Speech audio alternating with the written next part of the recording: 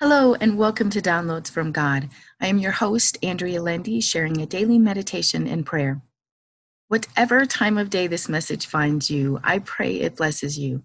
So relax and take a deep breath in, release, and open your spirit to this message. Today's passage comes out of the book of John, first chapter, verses 10 and 11. I'll be reading out of the Amplified Bible to help with deeper meaning and context. Okay, John 1, verses 10 and 11. He came into the world, and though the world was made through him, the world did not recognize him, did not know him. He came to that which belonged to him, to his own, his domain, his creation, things, world. And they who were his own did not receive him and did not welcome him. I've listened to many messages and sermons over the years where the pastor has talked about Jesus and how he knows our every struggle. He knows our struggles because he lived them. However, until I started really studying the word, I wasn't sure how it was possible. I wasn't finding his life as relatable to mine as some pastors suggested. After all, my days had some lovely moments in them, but they also had a lot of very difficult moments in them as well. How could Jesus' life be like mine? And then I read about him being tempted by the devil. Even at the end of that temptation, the word says, the enemy left Jesus until a more opportune time. So he would be tempted again, even though those times weren't written about.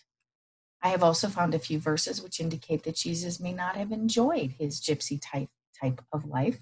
He had no home to go to every night. The Bible says he had no place to lay his head.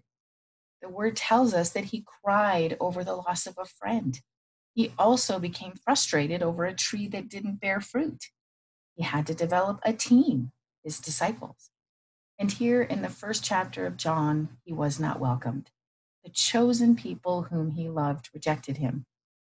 Most of us have been rejected by people we have loved. Jesus was no exception to this heartache. He grieved over the hard-heartedness of the chosen people. It seems that Jesus did experience many of the things I have experienced. Today, I find that Jesus' life is much more relatable to mine than I had previously thought. And so I bring to him every care and worry that I have because he knows my pain. May you find that Jesus is your cheerleader, intercessor, and champion of your life. Blessings be to you. And now for our prayer. Oh Lord, my God, thank you for sending your Son to teach me and share himself with the world. Thank you for his wisdom and the life he gave to save us all. Thank you for the little nuggets you continue to show me in your word. Help me know more of you and your ways. I desire to learn more and more every day, and you are so faithful to that desire. As I focus on you, the cares of this world become dim. You carry me every time and everywhere in all things. Thank you, Lord, for continually watching over and protecting me. I am undeserving of such time and attention by you, the creator of all. But you continue to care for me as if I was your only child. Help me care as you do, Father. Put your love in me so that I can love as you do. Help me bless someone this day. Thank you for hearing my prayer. And God's response to me, I am with you always, my child.